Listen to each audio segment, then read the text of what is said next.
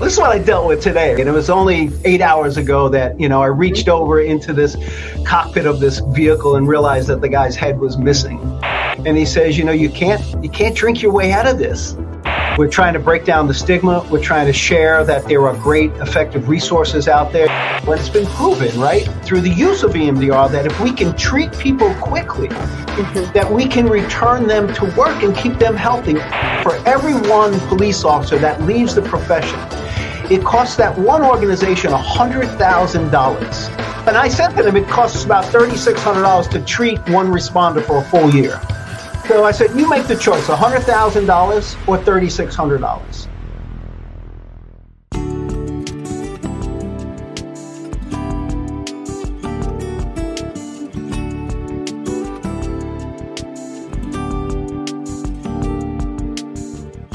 Welcome to Respond to Resilience. Along with my co-host, Bonnie Rumley, LCSW, EMT, and newly retired EMS captain, I'm David Dashinger. In this episode, we'll be speaking with former police officer and trauma-focused psychotherapist, Sonny Provetto, about tools to help responders to heal from their traumas. We invite you to catch all our past episodes by liking and subscribing to our YouTube channel, Respond to Resilience. We're also on Facebook, Responder Wellness Inc., on bbsradio.com, Apple Podcasts, Spotify, and most other podcast platforms. Our website with past episodes and show info is respondertv.com. We will be right back to speak with Sonny after this. In this family, more of us die by our own hands than by the hazards of the job. In this family, up to a quarter of 911 dispatchers have symptoms of PTSD. In this family, our mental health and wellness are in crisis, while responders are quietly suffering. In this family, many struggle with job-related stress, burnout, trauma, sleep disruption, substance abuse, and marriage problems. In this family, we can help the helpers with vital information and resources, resilient strategies, and success stories of overcoming the obstacles. In this family, no one is alone. Welcome to Respond to Resilience with co-hosts retired Lieutenant David Dashinger, Dr. Stacy Raymond, and Bonnie Rumley, LCSW EMTB.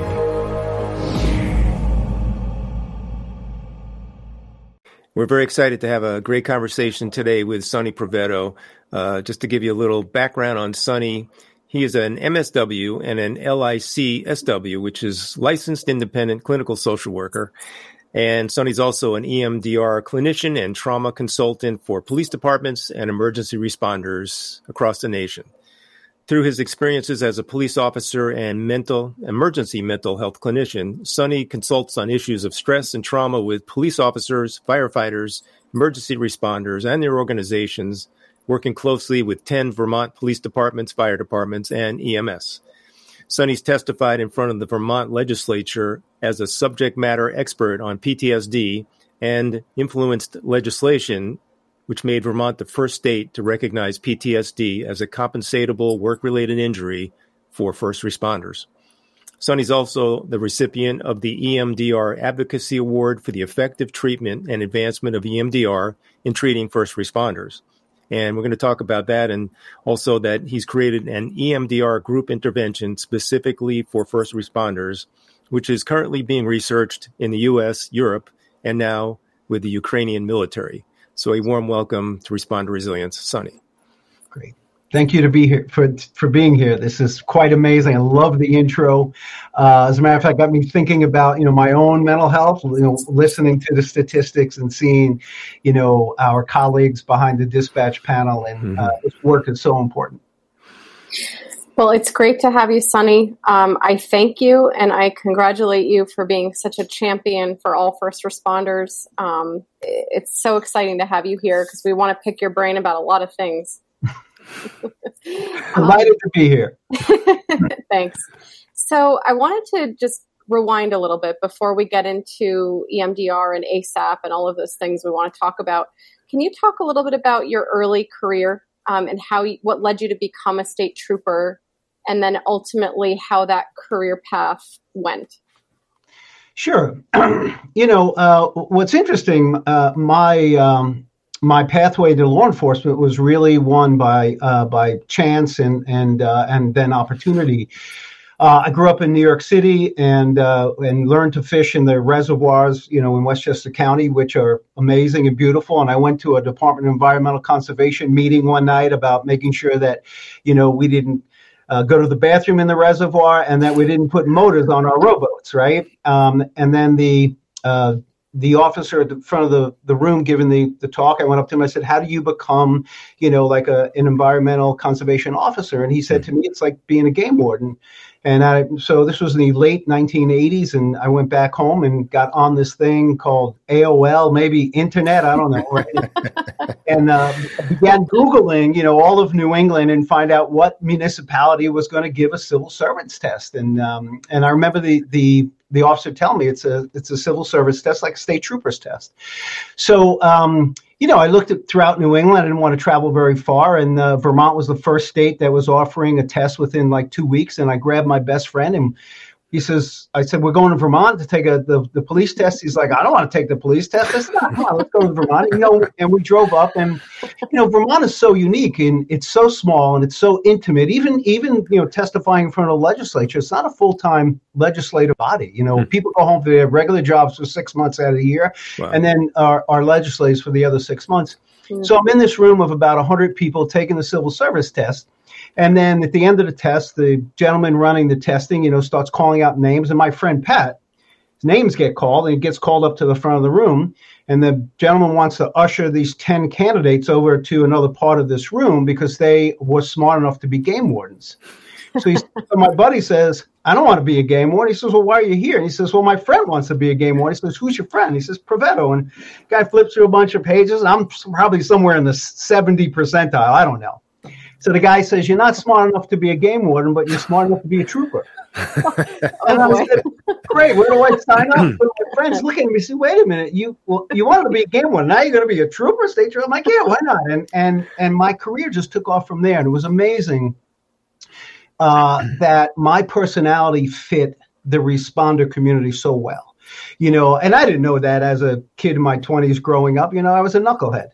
And but what was asked of us as individuals, the oath we took, the bravery we swore to have in the face of danger, like this was my personality. Like, yeah, I can do this work. And my career started out really well. I worked hard like all of us do, right? You try to become competent and confident in what you're doing. And then I began to realize, holy cow, the first month out of the academy, I went to a tragic call where a whole family had died because their furnace had malfunctioned, mm-hmm. and everybody had died in their sleep, including 2 small kids. So here I am, 1 month, and not even on my own because I was still in field training, and I'm standing, in the hallway of this split-level ranch in Burlington, Vermont, in the midst of this whole family that had passed away. And I said to myself, whoa, what do we do with this? Like, back in the day, in the late 80s, there wasn't a lot of talk in the police academy about mental wellness. Right. Yeah. So, and what do? We suck it up. We don't show anybody that I may be affected. Right. Our training has perfected our ability to be task oriented in the midst of traumatic events. We can still perform. And this is one of the things that, when I became a therapist, I've been able to kind of link together like how our training, is really one of our biggest protective factors against post-traumatic stress. Yeah. So, our careers go on, right? We work hard. We spend time away from our families. We put the job in front of everything else. We want to make a career for ourselves.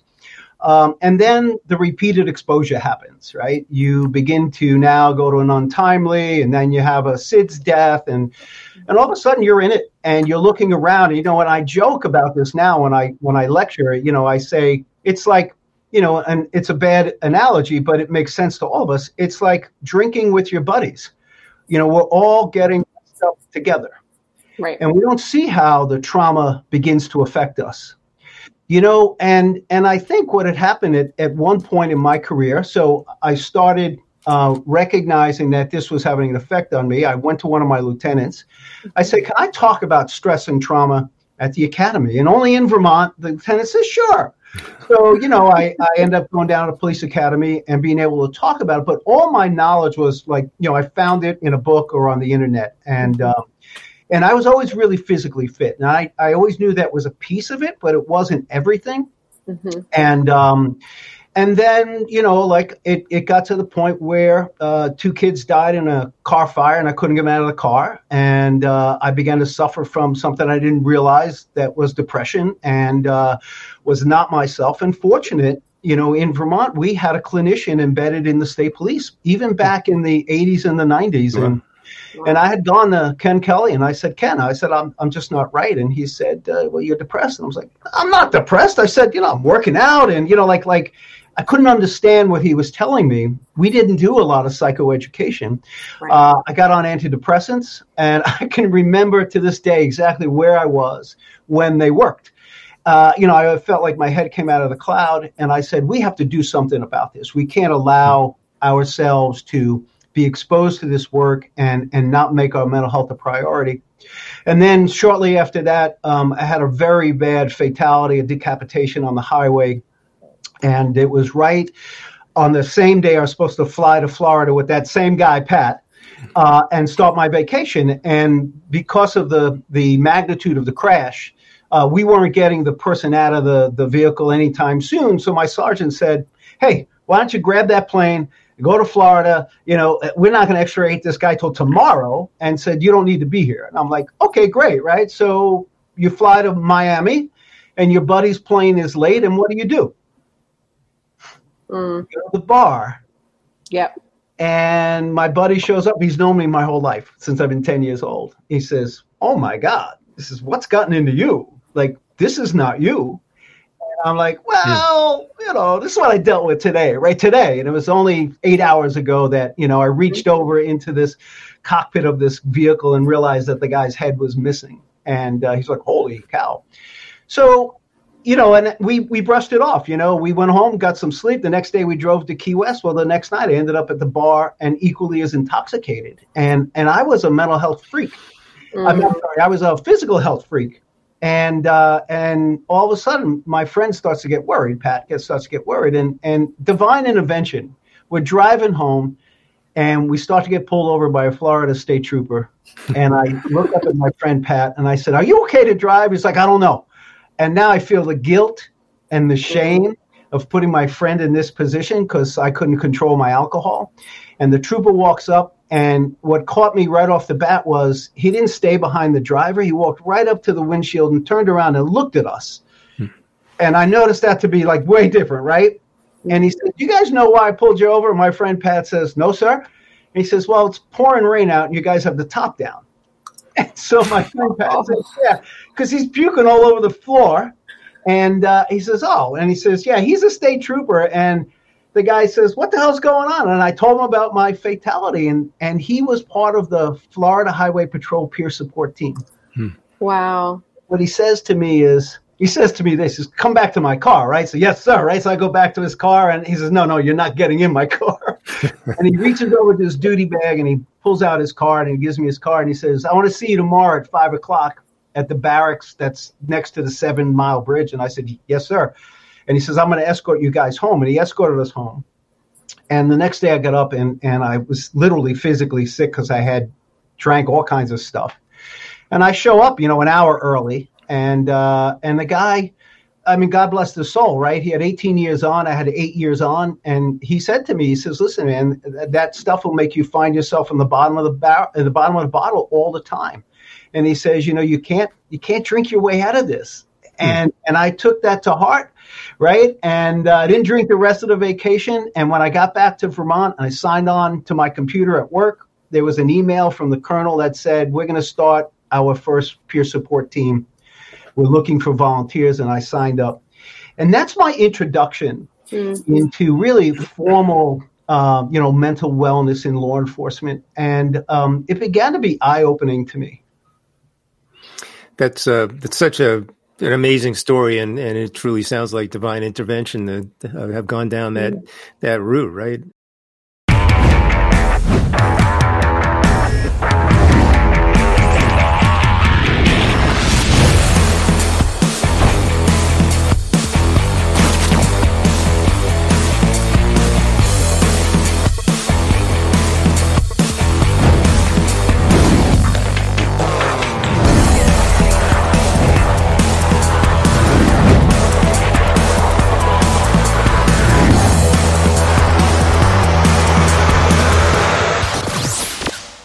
You mentioned peer support, and this may be jumping ahead a little bit, but Sonny, what kind of work did you do with NYPD and peer support?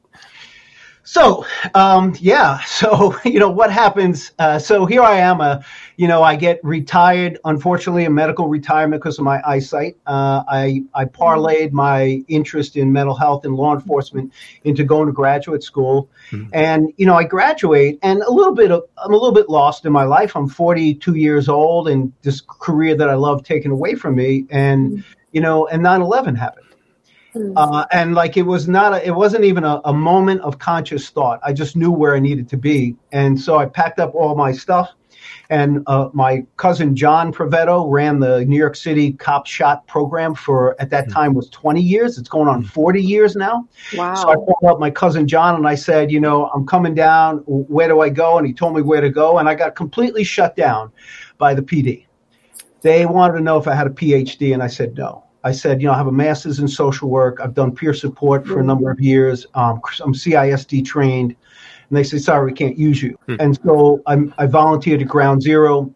And then it was 6 months later, after September 11th, that the NYPD posted a job posting in the back of the Social Work Journal looking for a clinician with law enforcement experience. And so I applied and I got that position. And I worked through PAPA. And I don't know if you know what PAPA stands for.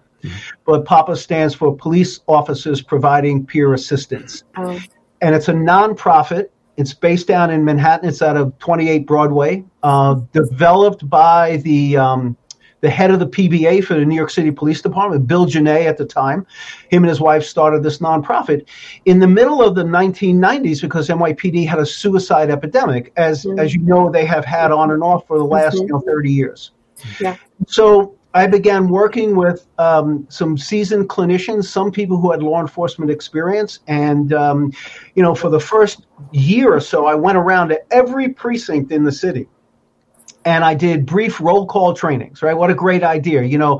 Everybody's lined up in a room. They're getting their direction from the OIC, right? Whoever their sergeant is, officer in charge. And I swoop in, and I had credibility right off the bat because I said, "Hey, I'm a retired cop," right? And I talk to them a little bit about my experience, and talk to them about suicide prevention, talk to them about stress management, you talk to them about trauma, and a lot of what I was saying is that what you're experiencing, from 9/11 ain't going to come out for a couple of years. So recognize that, you may think it doesn't affect you at this point, but somewhere down the road, maybe the excuse that makes it tolerable for you to ask for help. Mm-hmm. So I did that for about 7.5 years. And then you went back to Vermont. Yeah, well, there's a little piece in there. Okay. So at one point I was doing a debriefing, and I was so annoyed with one of the people in the debriefing. I had asked them to step out of the room, and we stepped out of the room, and I immediately started to choke this person. Something was going on with me, right? And we know it's trauma now, right? So, ignoring the fact that as helpers, we are also affected. Right. And then I went to my boss the next day and I said, "Hey, I need some help." And he said, "Why?" And I told him what had happened. And he kind of downplayed it by saying how he probably deserved it. As any New Yorker would say, right? He deserved to be choked out of the group, right? And I said, "No, Gene, I need help." And so I went into therapy and I got help, and I did psychoanalysis. What did I know? And over time, I was led to believe that I was okay with my trauma. And then I felt like I had enough. And I had retired, and I moved back to Vermont. Mm-hmm. And then that's when the story really starts, to be honest with you.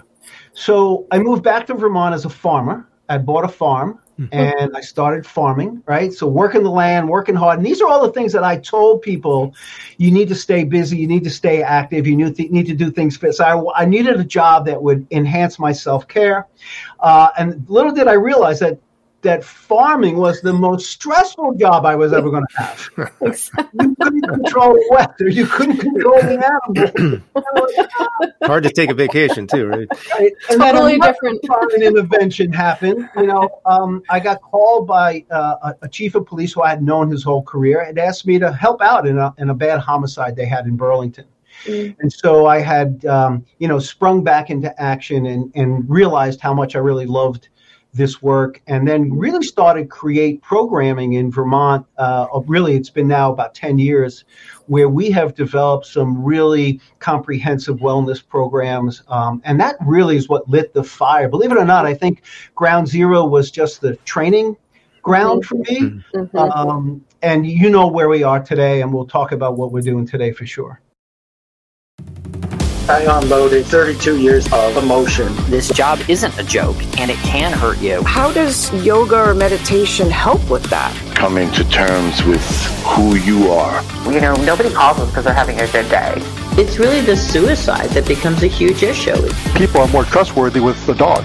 Sleep deprivation helps them either be better or worse. Completely secretive when we started this. So it's pretty much taboo. Take care of the people next to you.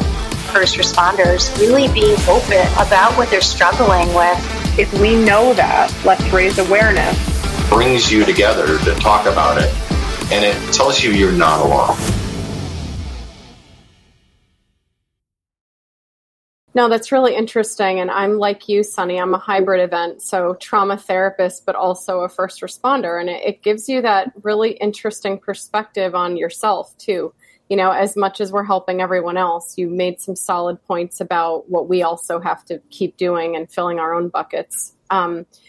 Just to talk a little bit about what you're doing in Vermont, you started the Vermont Center for Responder Wellness, right? Yes. Can you talk a little bit about the center and what you offer there? Is it inpatient? Is it outpatient? Do you do substance abuse? Right. So the center was born in 2018 after we had changed the law and people had made it quite clear they weren't happy with me because they felt that responders would take advantage of a presumptive law. And they said, how are you going to treat all these people? And I said, I'm going to open up a center. And I had just finished reading Bessel van der Kolk's book, The Body Keeps the Score. And I had said, this is what we need to do. We need to create a facility where we can incorporate EMDR and biofeedback and yoga and DBT and intensive outpatient treatment. And so that's what we did. And we put it all together. I'm actually in my office in the center. Okay. So we are a full service facility geared and designed only for first responders. We have everybody's insignia.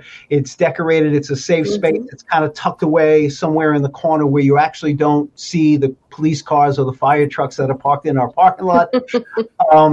And one of the things when I designed the waiting room was I wanted people to leave offices and walk into the waiting room where everybody can see each other. And I felt like if we were going to break down the stigma, we needed to design it in a way where people would acknowledge and accept the fact that we're all here for help and normalize that. So that's what we did. We are going into we're here 4.5 years. We're actually looking to expand. I now have 7 therapists. We're all EMDR trained. I have 2 yoga teachers, and I have 2 professional peer support, mentors. So retired first responders who want to do this work, who actually go out on a daily basis and support all of our contracts. So we are proactive in checking in with departments and everything from rescue squads to, police departments and sometimes even medical examiners. Yeah. Well, I think that's excellent, and I hope that your model is one that we all follow across the country. And what's really neat in listening to you talk, Sonny, is you were really ahead of the game, I think, with all of these thoughts back in the day when everything was beginning. And the fact that you were able to do so much, even the legislative piece. Could you talk a little bit about what you did there with the workman's comp laws in Vermont?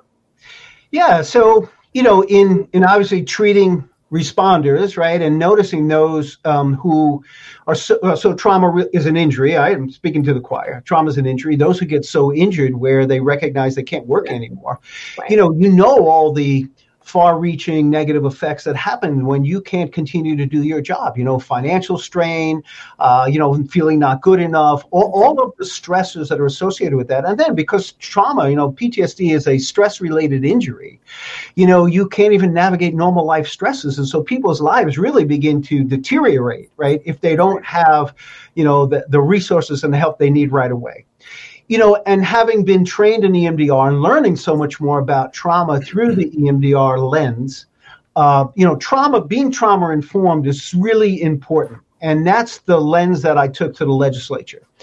I testified, and by the way, I was asked to testify by state police union, by legislators, like people who recognized that we needed to do something for our responder community.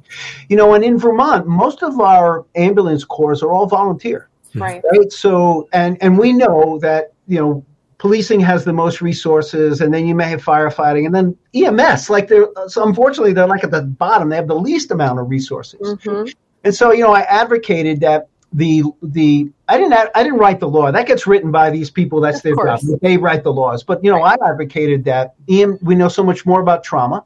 We know that trauma in the responder community is very different. And we know, and it's been proven, right, through the use of EMDR, that if we can treat people quickly, that we can return them to work and keep them healthy. And we have to throw a number on it, right? For every one police officer that leaves the profession, it costs that one organization $100,000 invested in a new recruit before, and then it's 8 months before we get any value of them because they have to go to the academy and field training. So, and I said to them, it costs about $3,600 to treat one responder for a full year.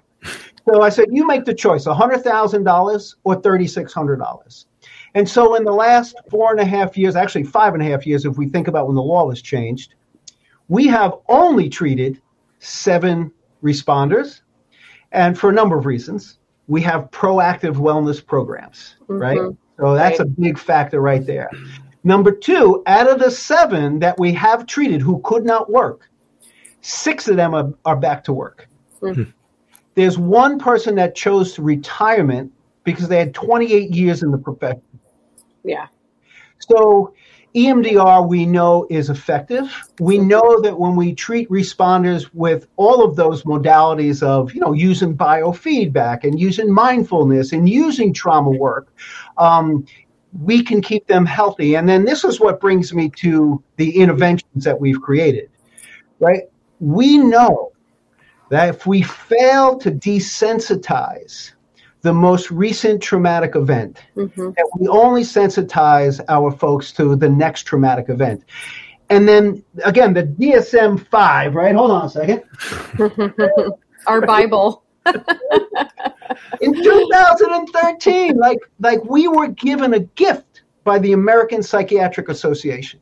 What they put in under the diagnosis of post-traumatic stress disorder was they put in the repeated exposure to traumatic material is equally as damaging as, intense and horrifying near-death or serious bodily injury experiences.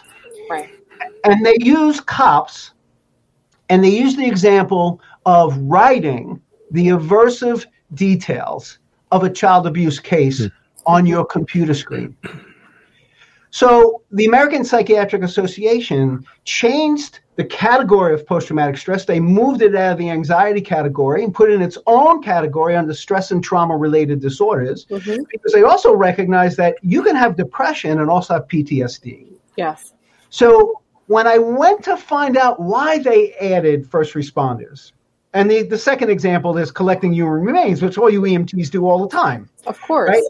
When I went to find out why they added that, they basically said, because of the nature of your work, right? We want to draw attention of how harmful the work of first responders are to our mental health. And the Vermont legislature, there was one legislature, I'm going to get it wrong, out of maybe 167 who didn't vote for the bill. Wow. That's impressive. That's compelling. Yeah, you made probably a very, very compelling case, as it sounds. And are you saying that cumulative sort of routine calls or calls that are, a little bit sort of traumatic, but not like critical incident level calls, that a career full of those will have the same effect as one or more serious critical incidents? Oh, absolutely. It's a layering effect, right? And so you can have one big intense call it a big trauma, right? And you have, and again, we've been to all these calls, an untimely death, like so somebody 99 years old and dies of natural causes, but you have a grieving grandchild, down the hallway, and you remember the cries of that child, right? Like we understand it logically, right? But we connect morally to those experiences. I used to joke, and it's not a joke anymore. We see the worst in human beings, and we have to somehow brush that off. The one thing that I always thought was so like unknowledgeable. Some people used to ask me, but you folks are trained to deal with this stuff. And I always like scratch my head, like, did I miss something somewhere? Like, where did we get trained to deal with a grieving family? Yeah, you're right. I think civilians think because you choose this that you're supposed to have some kind of a shield that protects you from all the ramifications. Exactly right. And what's coming forefront now, right, in 2020, 2021, is this concept called moral injury. Yeah. Right. So we're starting to explore this more and more and more. And again, the moral injury is everything that affects us at the core of who we are. Right. And that could be anything from I didn't do enough. Right. I didn't drive enough. Right. I wasn't able to save somebody's life. Or I may have taken a life to save a life. Right. And how do I wrap my head around that? And as trauma therapists, right, especially EMDR based, we recognize that trauma is all about our ability to make meaning of our experiences. You're right about that. And I would say, too, as a trauma therapist, with all of the shootings and the things that are happening in our society, it breeds more and more moral injury. Because how can you make sense of such senseless random acts? And I think we're seeing more and more as trauma therapists the ramifications of that.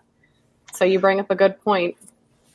Absolutely. And the sign of the times, right? Let's just talk about reality. Reality is that how many mass shootings have we had in this year already? Yeah. And when you put together, right, the concepts of like Highland Park, a family enjoying 4th of July parade, and then to be a responder who's marching in the parade that has to spring into action. Yeah. How do you understand like the cognitive dissonance between something that is supposed to be enjoyable and bring a community together that's totally ravished now by this horrific event?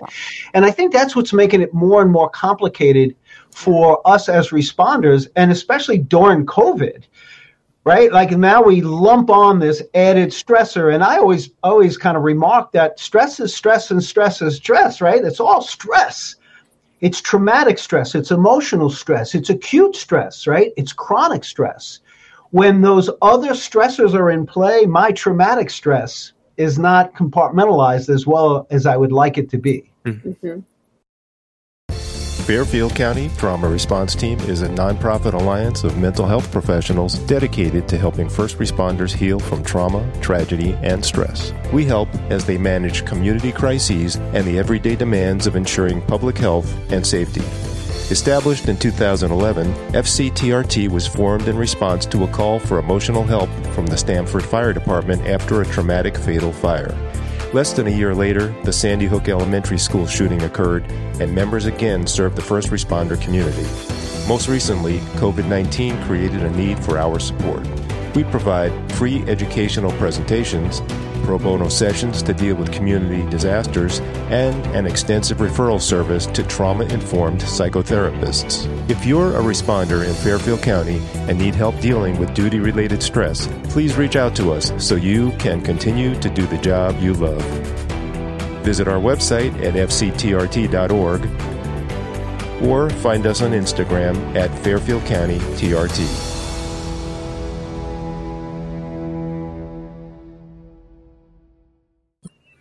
If we could segue into the EMDR a little bit more.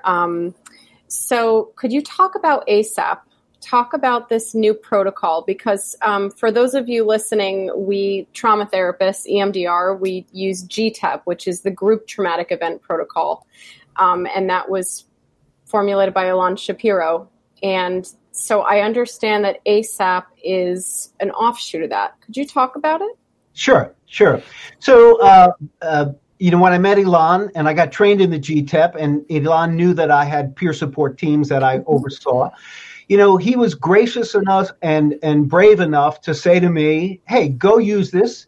If you need to change something, just let me know what you may be changing so I have an idea. Mm-hmm. And so I was being given that authority. And so the first GTEP that I did back in Vermont was with 6 police officers and actually 4 social workers, right? And how can you mix social workers and police officers together, right? Because the other intervention that we have used in the prevention in the profession for so many years, the critical incident stress debriefing, really speaks to homogeneous groups. The GTEP allowed us to bring everybody who was involved in the critical incident into the intervention. Mm-hmm. And when I was doing the first GTEP with law enforcement, what they pointed out was, one, how you read it, right? So the GTEP is read, from the bottom right counterclockwise, a little bit different than how we read in the United States. And, this is not a knock on the GTEP at all. Mm-hmm. Ilan is Israeli, and that's how they, so his creation is a product of his environment where he lives. And then we also realized that police officers were able to work through the recent traumatic event very quickly. And we saw a lot of people sitting around twiddling their thumbs. And, when we debriefed the GTEP itself, we found out that it needed to be briefer. Mm-hmm. And so I made some of these modifications. I changed the order. Mm-hmm. I also felt clinically it made more sense based on responder training, right? We have implicit memory, right? And our implicit memory, our training memory, our muscle memory, right, is already in a consolidated form of memory. So we recognize as EMDR therapists that this consolidated form of memory is already adaptive. Mm-hmm. So what I did with the GTEP is I took the first box, which is present safety. We made it the first one upper left-hand corner, like we read, who was familiar with us. And then I moved the pleasant memory into the second step that we do because we want to access, right, a positive memory network. Mm-hmm. And then we offer the positive cognition next, right? So we do present safety, pleasant memory, and positive cognition all before we do any trauma processing. Mm. So the order is a little bit different than the GTEP. And what I felt was that, one, we bring people into the present safety with our mindfulness. We measure the SUD, right? Mm-hmm. So we have a level of disturbance that they're experiencing before we do anything, after we do mindfulness. Yeah. We have them open up a positive memory network. We introduce the bilateral stimulation, the core element of EMDR, so they get used to what the eye movements or the tapping may be. And then ask them to make the positive memory stronger by stimulating, right, the core feature of EMDR, by stimulating the information processing between the emotional brain and the rational brain. And what you notice is the participants say, whoa, I do see things a little bit clearer, or I do now hear something different or an addition to what I was noticing. And people are able to see that they have the ability to make the memory stronger. Mm-hmm. And then we offer them, this is the key right here. And by the way, this is all given, this is credit to Ilan. Ilan came up with the adaptive ways of understanding yourself in the aftermath of the traumatic event. And they are just that. They're more adaptive ways. I know I'm going to be okay now. I know I can handle it. I learned from this experience. Mm-hmm. And then we have people choose them. And then we added a fourth box. And it's an assessment box. And the assessment box was really driven, and I have done thousands of CISDs. It's driven from our ability as clinicians and interventionists to make sure that people are safe if they're going to partake in the trauma processing of the intervention. So the fourth box on the ASAP is basically an assessment box, and it measures the SUD, right? So the subjective unit of disturbance. And we put on there, right, 0 to 3, right? You don't really need to do any trauma processing, but we encourage you to stay and participate. Mm-hmm. 4 to 6, you're right in the window of tolerance, right? Mm-hmm. Where trauma processing may be uncomfortable, but it's not going to harm you anymore. Mm-hmm. And then 7 or higher is where we want to make sure that, we do not harm you in this intervention. And then we take a break. And during that break, we have refreshments and we mingle. So we have an emotional support team and myself. Mm-hmm. And we go around and we ask people, or we look at their worksheet, right, what that final assessment is. And for mm-hmm. those people who are 7 or higher, we may do more stabilization work with them, or we may make a direct referral. Mm-hmm. So now we're giving them, like, they don't fall through the cracks. Yeah. Right. Giving them an opportunity to participate in the intervention, or we're saying, hey, listen, usually it's me. You should call me tomorrow and let's talk about how we can move forward to make sure that you're okay. So the ASAP, really, the acute stress adaptive protocol, mm-hmm. right? It's designed for acute stress. And we took 27 BLS processings and we moved it down to 9. Okay.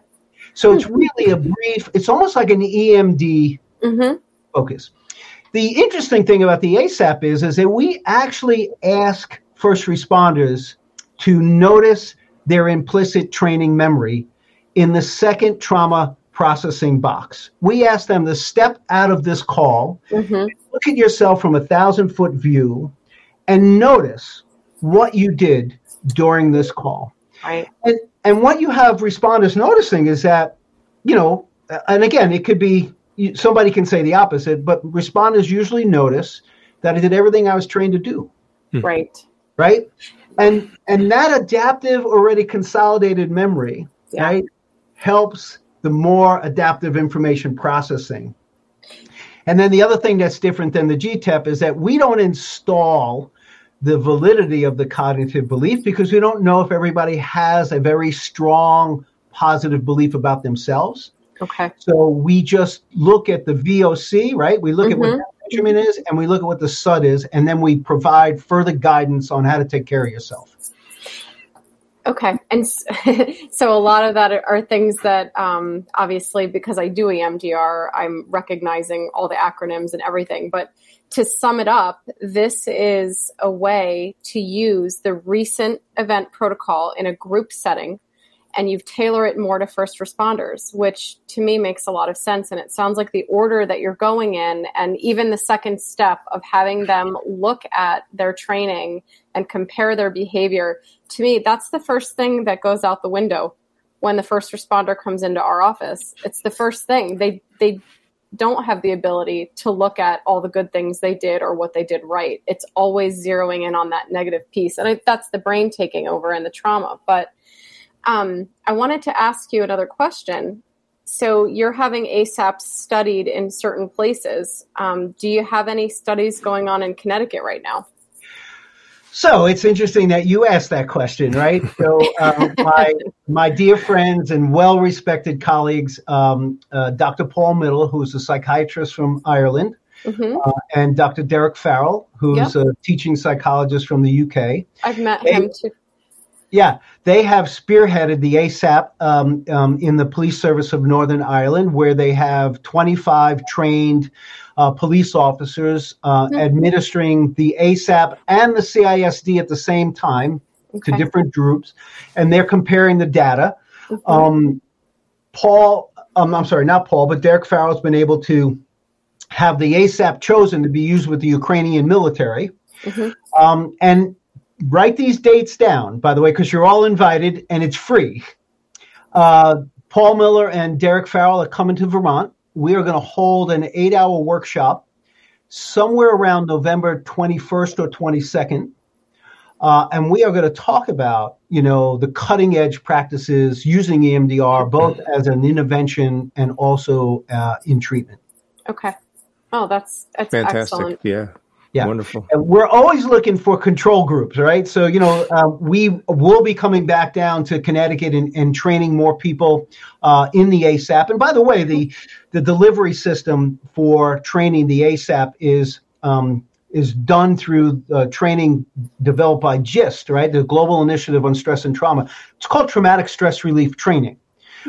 and just has been able to incorporate all of the EMDR stabilization and grounding techniques, as well as, we don't teach it, but the butterfly hug protocol, and obviously, the GTAP or the ASAP as we're calling it now.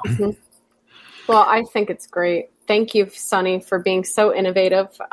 Certainly, we could all take a page from your book and continue pushing forward in our work. It's very inspiring. Well, what I think. Thank you. I appreciate the compliment. I'm not good with compliments, like we all are. Nobody is.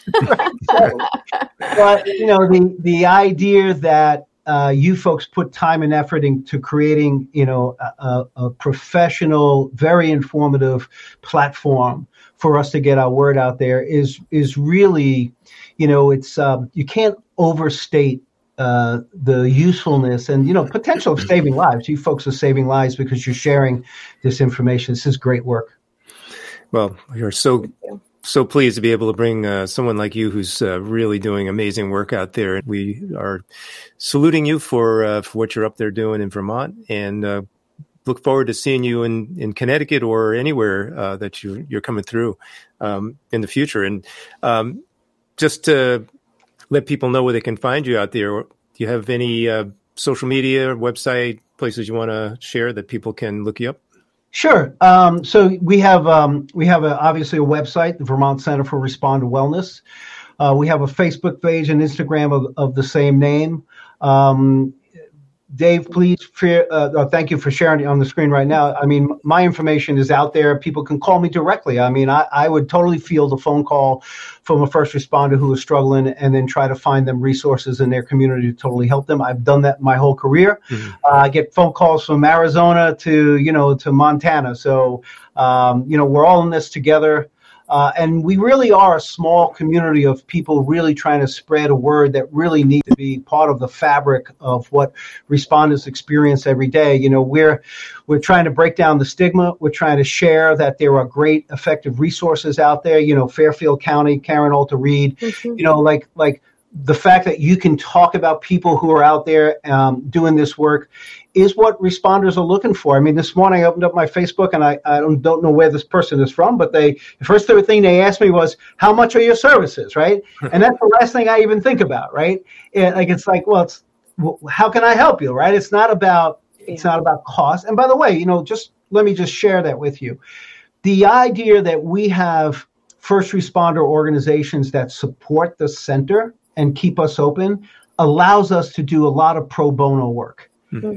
So, and that's our commitment. Our commitment is to take care of our responders. And if, I will do anything that's clinically ethical. And if you call me up from New Jersey and you're really struggling, it's not appropriate for me to do telehealth with you.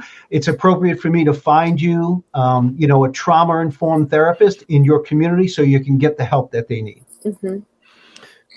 Well, Sonny, it's really wonderful talking to you again, and I smell a part 2 down the road, so don't be surprised if you get another call from us to come back on later.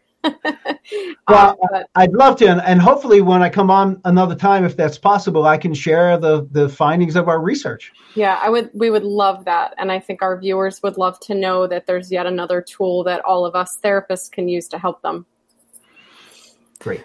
Well, it's been our pleasure, Sonny. Thank you again for being with us and sharing all this amazing information. And we do look forward to continuing the conversation eventually down the road. So appreciate you coming on as a guest. Thank you. Thank you, all Sonny. for what you do.